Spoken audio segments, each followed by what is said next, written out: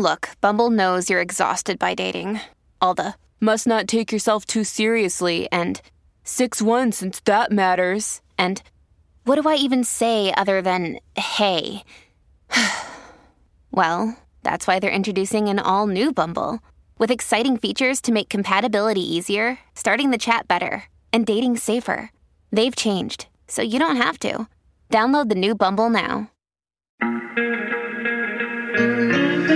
Welcome to Brand on Purpose, the podcast dedicated to uncovering the untold stories behind the most impactful purpose-driven companies, human beings, and organizations. I'm your host, Aaron Kwittken. Between pop culture and social change, there are a variety of different interpretations and narratives that come to mind. For my guest today, the intersection of pop culture storytelling and social change has evolved into a vision to shift the thoughts and feelings of mass audiences. Bridget Antoinette Evans, CEO at Pop Culture Collaborative, is unearthing breakthrough narrative and engagement strategies to shed light upon the broken system that still exists in American culture. By partnering with creative and social justice leaders, the Pop Culture Collaborative elevates people's deep yearning to belong in a pluralist America and creates opportunities to shape the narratives that define American culture and drive social change in society today. Bridget, welcome to Brand on Purpose. Thank you. It's good to be here. I'm so excited to have you here. So let's just start with the basic, which is, what is Pop Culture Collaborative, besides sounding incredibly cool? And I know that you've worked with some incredible talent. What is it? Why did you start it, which I think happened in 2017? And why does it matter today more than ever before? Wow, you start with the easy questions. They seem like they're easy, but they're actually like really juicy. Well, in a nutshell, the Pop Culture Collaborative is a fund that was created and launched in 2017 by primarily BIPOC women, immigrants, queer people in philanthropy who had been directly impacted by a lot of the really toxic and harmful narratives and norms in American culture. They were engaged in funding movements for social justice, from, policing to immigration and climate, gender justice. And they had this sort of foresight to understand that movements really couldn't achieve the level of change that they sought without contending with the cultural barriers that were preventing people from really seeing what a more just, more equitable world could look like and how we could get there. So they launched the collaborative as a fund to support the pop culture for social change field, to transform the narrative landscape in this country around people of color, immigrants, refugees, Muslims, indigenous peoples, with a particular focus on people who are women, queer, trans, non-binary, disabled. And they understood that kind of large-scale narrative transformation really couldn't happen without engaging the entertainment, advertising, and media industries. So the Pop Culture Collaborative was created to invest in the infrastructure, the field building, the relationships, and the experimentation with the question of how pop culture and the stories that we all engage with every day can actually help to change what we think about ourselves, what we think about other people, how we understand really complex things like systemic injustice, systemic racism, misogyny, all of these complicated realities in our society. How can the stories that we engage with, the characters, the plot lines, the immersive story worlds, help us to make sense and help us to be able to unlock our imagination about what we could make together, the new norms, the new social systems, the new cultural spaces that we could create that would allow all of us to experience the incredible sensation of belonging, of feeling safe, of feeling accountable, of feeling seen, in our society, in our communities, in our families, and other relationships. So it was a big, big vision that they set out with. And I came into the collaborative through kind of a long journey as an artist who was very, very clear. I worked in theater and film and television, and I was very clear, by sort of my early 30s that the industry was suffering from a lack of imagination about who I was and who I could be as an artist. And that was driven by things like systemic injustice within those industries, by lack of equity, systems that were creating incredible insecurity, whether it was for women, for queer people, for trans people, for people of color more broadly. We were, as a community of artists, producers, even executives within the studio system, we were being asked to live at sort of a fraction of our potential in the roles that we were cast in the stories that we were financed to tell, in the kinds of workplace cultures that we were being asked to survive within. And I personally didn't want to continue trying to build a career in that kind of really, really messy, painful, and in some cases dangerous industry. I wanted it to change because I wanted to be able to more freely work. And I knew that I was a part of a community of artists who desperately needed the industry to change so that we could actually fulfill our potential.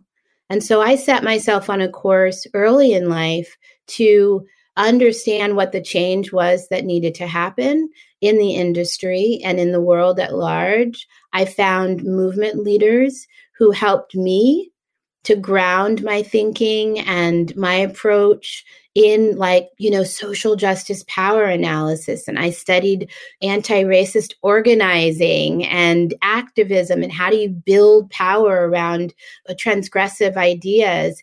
And over time, began to coalesce into what was then a burgeoning field of culture change, and began to actually lay down methodology and theory about how these stories interact with social justice movement goals to create momentum, cultural momentum for the systemic changes that we so deeply need. And that work is what led me to this particular position as a founding CEO at the Pop Culture Collaborative. It's kind of the culmination of life's work. I can't believe I have this job. I couldn't have designed it better myself. And so that is what gets me up in the morning. And that's what's, shaping my outlook moving forward. Have you ever done a TED Talk? I've never done a TED Talk. I've done a lot of others. No, our listeners don't know or can't, we are in this virtual studio. We can see each other and I'm just mesmerized by what you're saying. And it's almost like a ticker through my head trying to figure out, oh my gosh, there's so much I want to talk about based on what you just unearthed and unpacked. I want to start with, at the end of the day, the goal is to create content, both implicit and explicit, that tells these stories, these narratives that you're talking about, right? And I'm asking that because there's explicit storytelling, which head on addresses issues, right? Around systemic change, in everything that you had talked about. And then there's things like, and I'm just going to use this because it's an often used example, and I think it helps, explain this. Will and Grace. I think about Will and Grace when it comes to the LGBTQ community, as well as helping to really generate more awareness and support for same-sex marriage. And that might not have happened as quickly as it did, or when it did, had it not been for shows like Will and Grace, right? And I'm using that as I think maybe a shallow, but I think an interesting example, because that is something I think a lot of us can understand because it's part of pop culture. And it was a both subtle, not so subtle way of bringing a community into the mainstream that had been misunderstood and also the victim of, bigotry and hate for way too long. Yeah. Is that a bad example? I mean, it's a dated example, but I mean, that's what I think about, right? Like the power that pop culture can have on norms and how we behave and how we think and how we function in society. I mean, I think it's no surprise that that image of Will and Grace, for example, of Will and Grace comes to mind, because it's actually a really great one. And it doesn't matter that it comes from years ago, because it still remains true that if you look, for instance, at the evolution of public sentiment around LGBTQI community, the issues like marriage equality, for instance, that pop culture played a really significant role in evolving people's thinking.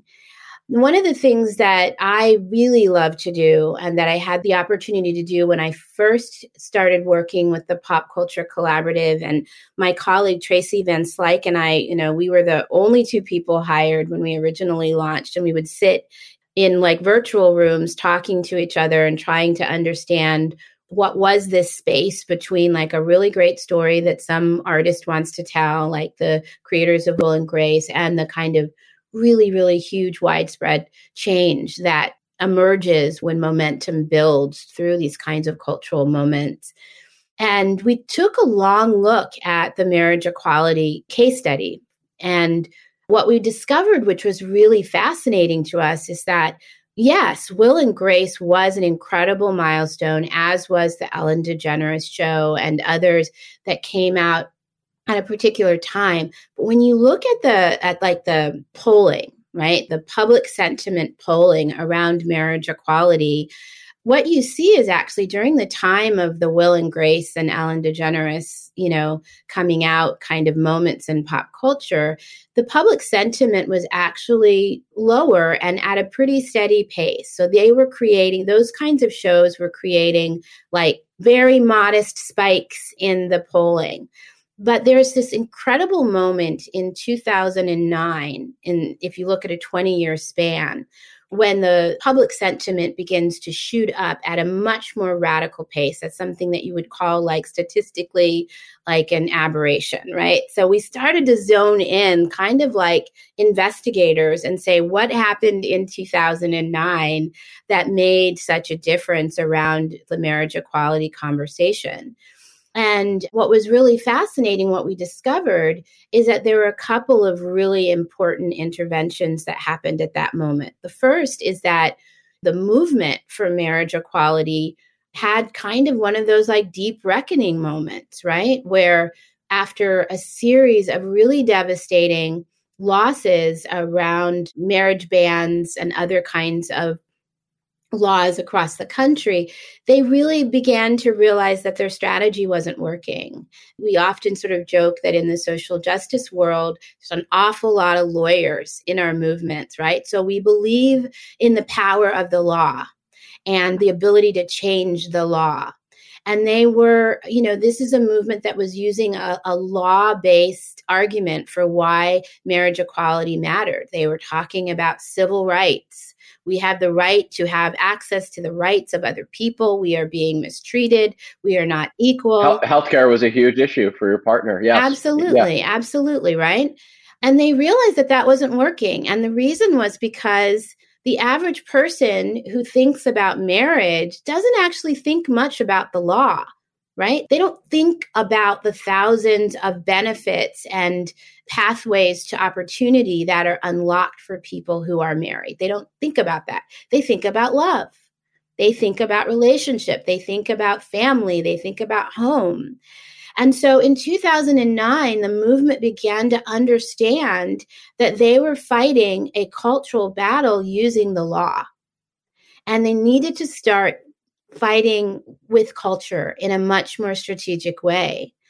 So they began to actually reshape their story into a story about love and commitment and family and the real deep pain that people feel who don't have access to the like basic supports that enable them to fall in love and get married, to raise a family with security, to buy a home, all of those kinds of experiences.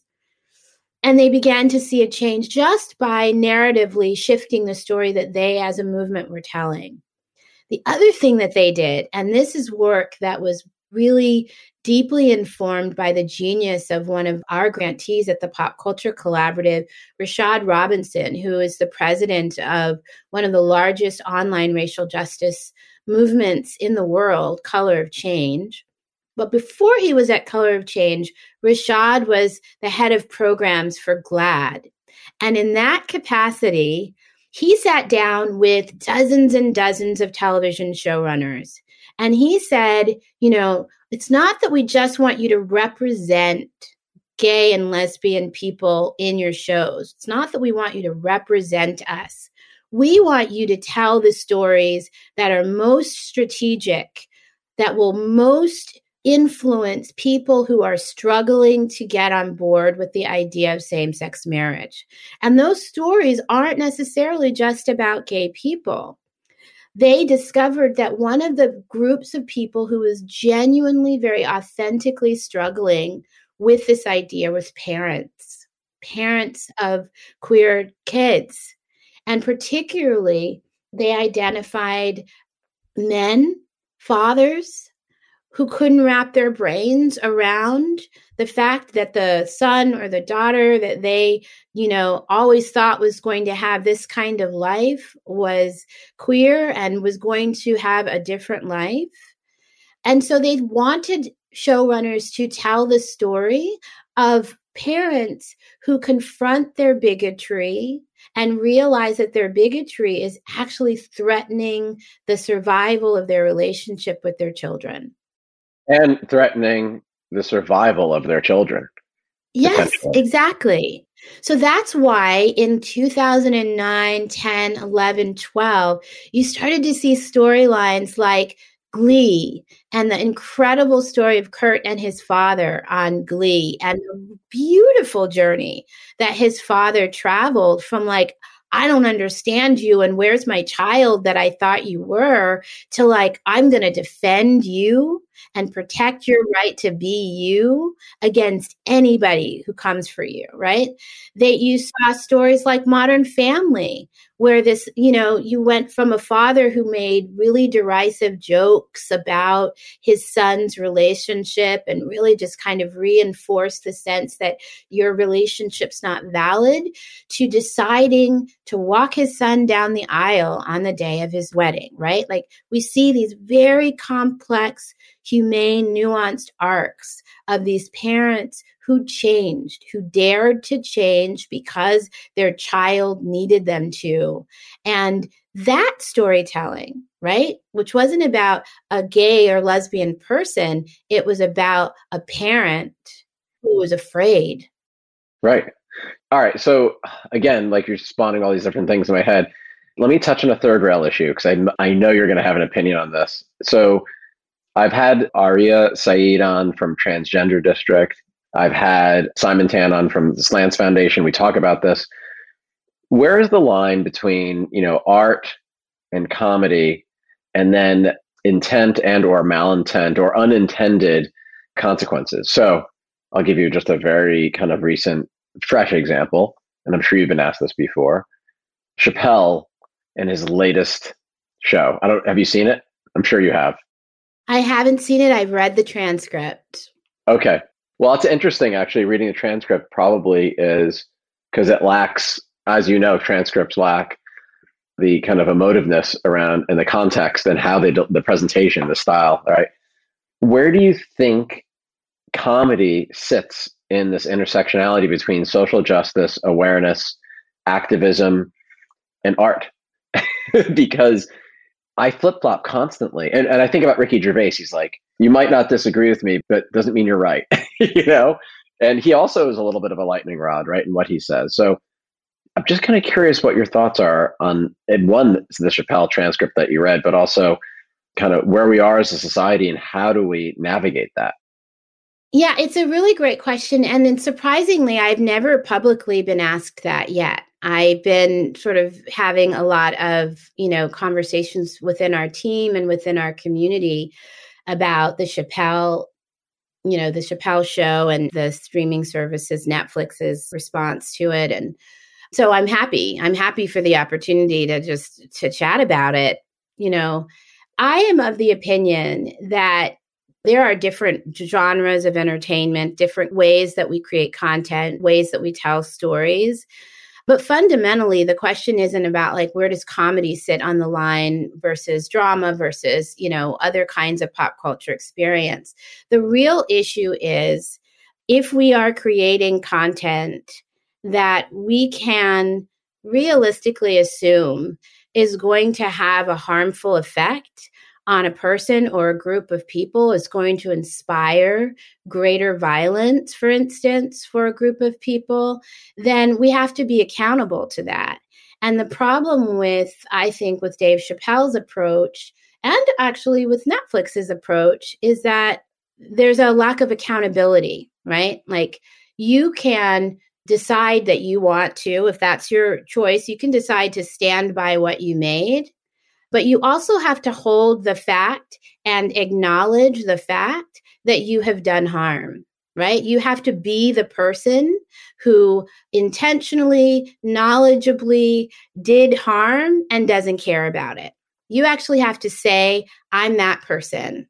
I'm the person who is saying things that are harmful, that are reinforcing millions of people's bigotry as it relates to trans people, particularly trans women of color. And you have to kind of like stand firm in the fact that you are a person who has actually taken those actions, who has made those comments, and who wants to stand by it. And that's what personally I'm not saying.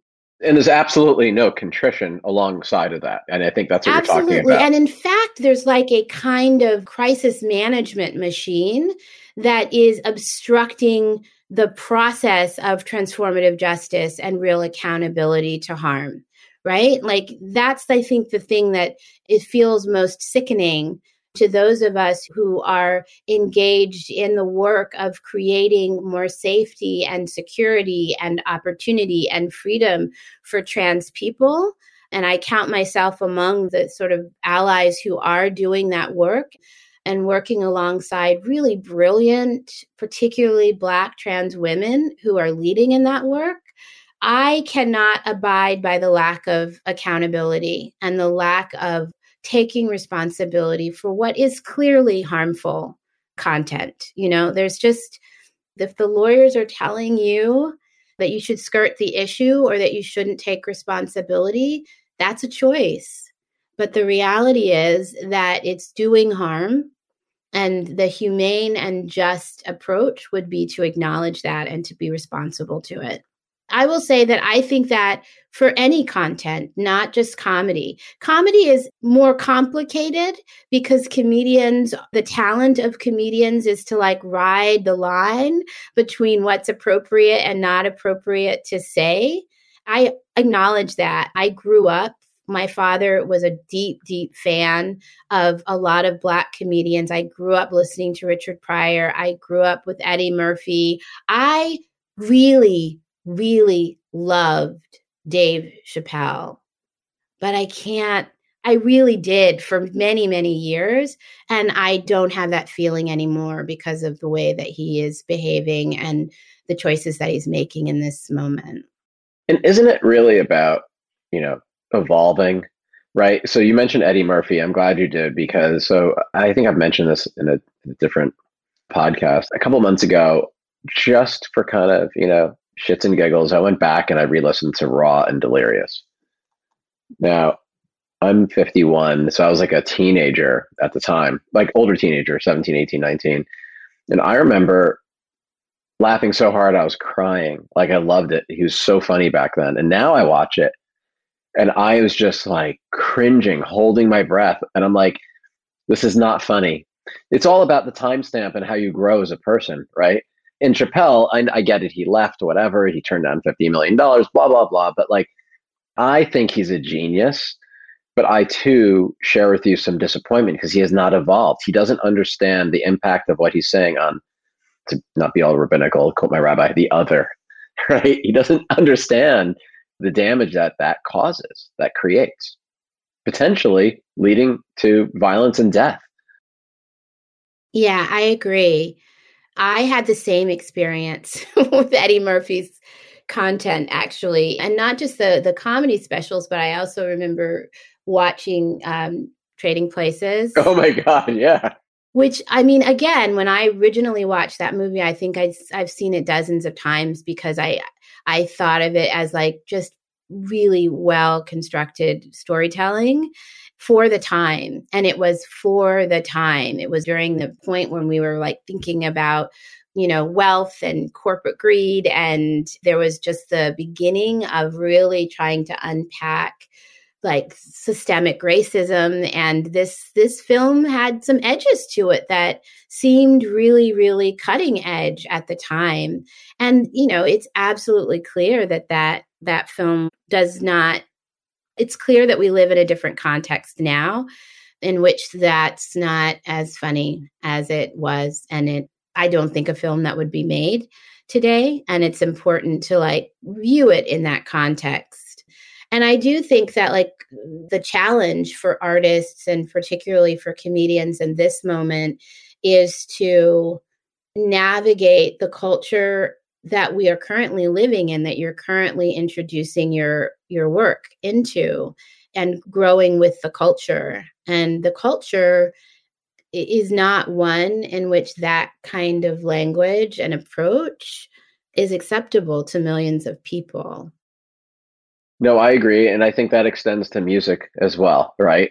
So I think it's overall kind of art and entertainment. I just have to ask you, because clearly you like taking on like very big challenges.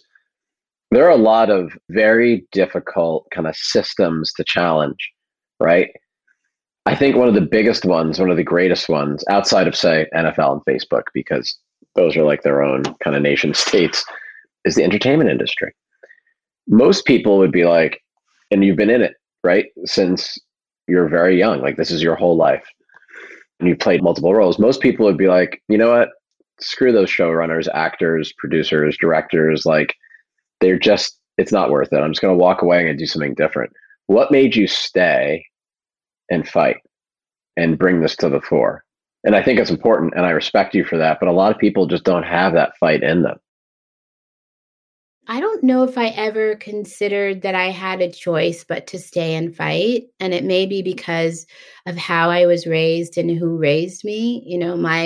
My mom's family, has deep, deep legacy in the civil rights movement. All of her siblings were engaged in dismantling Jim Crow, and from a very deeply unglamorous place, like in small towns in Jim Crow era Georgia, marching and being jailed in tiny, tiny rural jails for, days on end.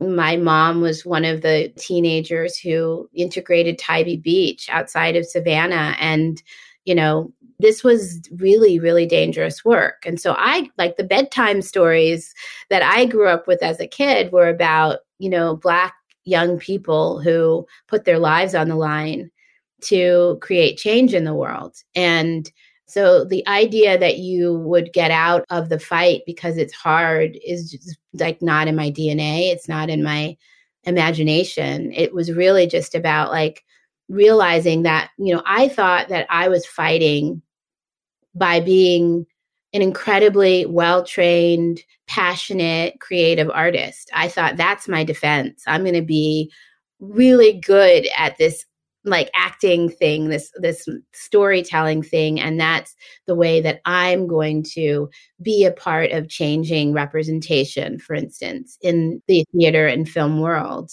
And I realized that the fight was much, much bigger than representation, that it was about narrative and the stories that we tell that are reinforcing or resisting like the dehumanization of Black and brown people, of immigrants, of women, queer people, trans folks. Like I just realized that I needed to up my game. I needed to get deeper into the fight, and I need to fight differently in order to be satisfied that I've really contributed all that I can contribute. And that's why moving what feels like actually a sacrifice. I love being on stage. I love making stuff. And I made the choice to move out of that work for some time in order to attend to the structural issues that are preventing people, artists like myself, from making the work and millions of people from engaging in more liberating stories. And so, yeah, I don't have a choice. I really genuinely don't think I do. Well, and now as someone who is behind the curtain, are you finding a greater level of receptivity, interest that's genuine, not just commercial? Because, I often will say, well, XYZ company did the right thing, but for the wrong reason, but I'll still take it because it's the right thing. And oftentimes the wrong reason comes back to monetization. It's because there's some sort of capital gain. But at the end of the day, though, they still did what I wanted them to do, which has some sort of social impact. So are you finding, though, that there is more openness and receptivity? Are you feeling hopeful? Are you optimistic? You seem like an optimistic person in general, but you also seem very real. So I'm just kind of balancing those things.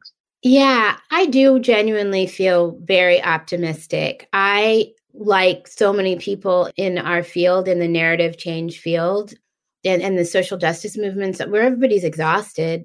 We get up and get knocked down by the virulence, the violence, the vitriol that is so kind of normalized at this point in American culture.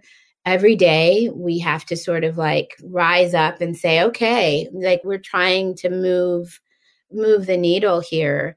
But I do believe that we have moved the needle. We have so much proof that movements working in partnership with the pop culture industries are creating a bigger and bigger population of people in this country who understand that we're fighting to preserve democracy and understand their role in helping to preserve democracy, understand that we are fighting to transform and reimagine, public safety, and know they come when they are called to get to the streets, to call, their elected officials, to talk to their families and friends. They understand their role. We know that there are more and more people who understand that we have a very short window in which to dismantle a whole set of policies and norms that are creating climate crisis. The reality is that movements have actually dramatically expanded the number of people who understand that they have a role to play in creating more justice, in building towards a pluralist nation. They get it. So I feel like when we focus on what we are gaining every day through all of this work and this kind of deep collaboration, my day is full of hope, full of it. I love that. And as an average consumer, or any consumer, anybody, I hate the word consumer, it's really a bad word. As a human being listening to this show, someone like me, I consume a lot of content. And there's also, I think you could argue, we are all battling against the commoditization of content. I think Netflix has created that. It's just too much. And it's not all good. That's the problem, is that things that have become commodities, you also denigrate the quality and the impact of the content that you're creating, right? So I feel like it's very commoditized right now. What advice do you have for human beings who consume a lot of content in terms of guiding us on the right content to consume? And I know we all have freedom to consume whatever we want, but sometimes I'm in the mood for things that are very serious, and other times are things that are lighthearted. But I still think you can have messaging that gets delivered in both kind of genres, right? What advice do you have for just the average, ordinary human being that's a huge consumer of content? I would share three things. The first is to be actively curious and critical of the content. So you have to, every time you engage in a show or a video comes across your social media feed, or, you get the latest album, whatever it is, you have to actually start asking yourself questions like the ones we were talking about in relationship to the comedy special on Netflix. What is making me feel good about this content? What is actually potentially not helpful or harmful about what's going on in this content? Who's the storyteller? Do I trust the storyteller? Is this a reliable source for this perspective? Is it the most authentic source for this particular story? Those are all questions that we need to ask. We need to start seeing the systems inside of the story that we're consuming. So if you love crime procedurals, you need to be asking yourself, is this just about a lawyer who's trying to win their case? Or is this a story about the criminal justice system? And is this a story that I believe in that's actually helping to elucidate what is fundamentally corrupted about that system? Or is it really like, shining a light on a new kind of more transformative approach? That's the first thing. Got to get critical. The second is, if people are anything like me, in American society and American education system, most of our education in K through 12 education is written by and focused through a white lens. So we have a lot of work to do. We actually have to actively look for content that's created by BIPOC people, by people who have been historically excluded from the American cultural canon, right? And I would say it's a white lens and highly genderized and also able-bodied. Absolutely. And able-bodied. Exactly. So we have to actually look out, actively seek out content by BIPOC people, content by disabled storytellers, content by trans storytellers, by immigrants, both people who are citizened and people who are undocumented. We've got to actively expand our canon, because that's actually the community where storytelling innovation is rising, and where some of the truth that we were denied in our K through 12 education exists, right? So we need to go and actively look for it. And then the third thing is we have to actually start voting with our viewership and with our contribution. So we have to look for the ways that we can visibilize our valuing, our love for this content. So we need to share about it on social media. We need to tell people about the content that we love, that we're discovering. We need to actively become organizers and point our friends and our family members towards other kinds of content, because that is the way that we begin to normalize a new landscape of narrative content in this country. And then in some cases, we have to, when it's independent storytellers who are not financed by studios or streaming services and the like, and they're independently distributing their work, we have to figure out if there are ways that we can actually invest in their work. Do they have a Patreon? Do they have other ways that you can actually express your gratitude for their art by actually investing in them, whether in small or large part? So we have clear roles that we can play to be a part of the narrative transformation that's underway. So last question, I promise. Did you watch I May Destroy You? I did. That was a moment for me. And I'm very, very left. I take allyship very seriously. I devote so much of my time to trying to give back. And when my wife and I sat down and watched that, not because anybody told us, and it spawned the idea when you said, share it, make sure you spread it, whatever. Nobody told us to watch it. We were literally just bored one day, flipping. And I'm like, this looks interesting. And we couldn't stop. And it also, at the same time, moments in that series made me so uncomfortable, squirmy, and I loved it. The other thing I think is really important, again, you're the expert in this, I'm not, but I think we have to be comfortable with discomfort, because we can't grow without discomfort. You can't have growth, right? And I think that series, and I've never actually mentioned it on my show, and I told as many people as I possibly could. And I think that series captures so much of what you're talking about when it comes to narrative and art form, right? That series knocked me down. It was so brilliant, so exquisite and hard. Really hard.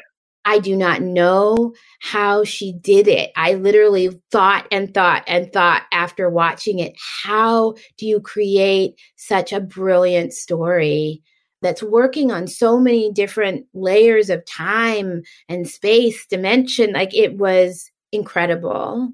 And I think that part of the feat of it was that she created real discomfort and cognitive dissonance and confusion, where you come to trust somebody and you realize that that person is a perpetrator of harm, or, you think this is what happened, and then you get your entire kind of assumption gets devastated in the next episode. I think that's just like incredibly ingenious art. Yeah. And she allowed her character to be so vulnerable to also show their own flaws and their own struggles, because it's a universal thing about human beings. Nobody is all good or all bad. We're a little bit of everything. That's just the reality of it, right? And I think that show captured that in a way that I've never seen before. And I just wanted to end on that because I think that everybody needs to watch that. It's so powerful. And I think that in so many ways, it brings to the fore that intersectionality between what you're talking about, between, art and entertainment and social justice, broadly speaking. So listen, Bridget Antoinette Evans, I'm going to say the whole thing because I love it. It is so great to have you on the show. And I hope to have you back on the show. I don't say it that often. And I appreciate everything you're doing. You have my head spinning in a really good way. And I'm sure hopefully our listeners will have the same kind of effect. And I wish you all the best in everything that you're going to continue to do in transforming not just the industry, but also society as a whole. So thank you. Thank you. This was a pleasure. And you're right. We have more to discuss. So until next time. Thanks. This has been an episode of Brand on Purpose with Aaron Kwittken, the podcast dedicated to uncovering the untold stories of companies, organizations, and people who make it their mission to do well by doing good. Special thanks to our amazing production team, including Lindsay Hand, Dara Cawthron, Julie Strickland, and Nina Valdez. Learn more about our show and sponsorship opportunities at brandonpurpose.com.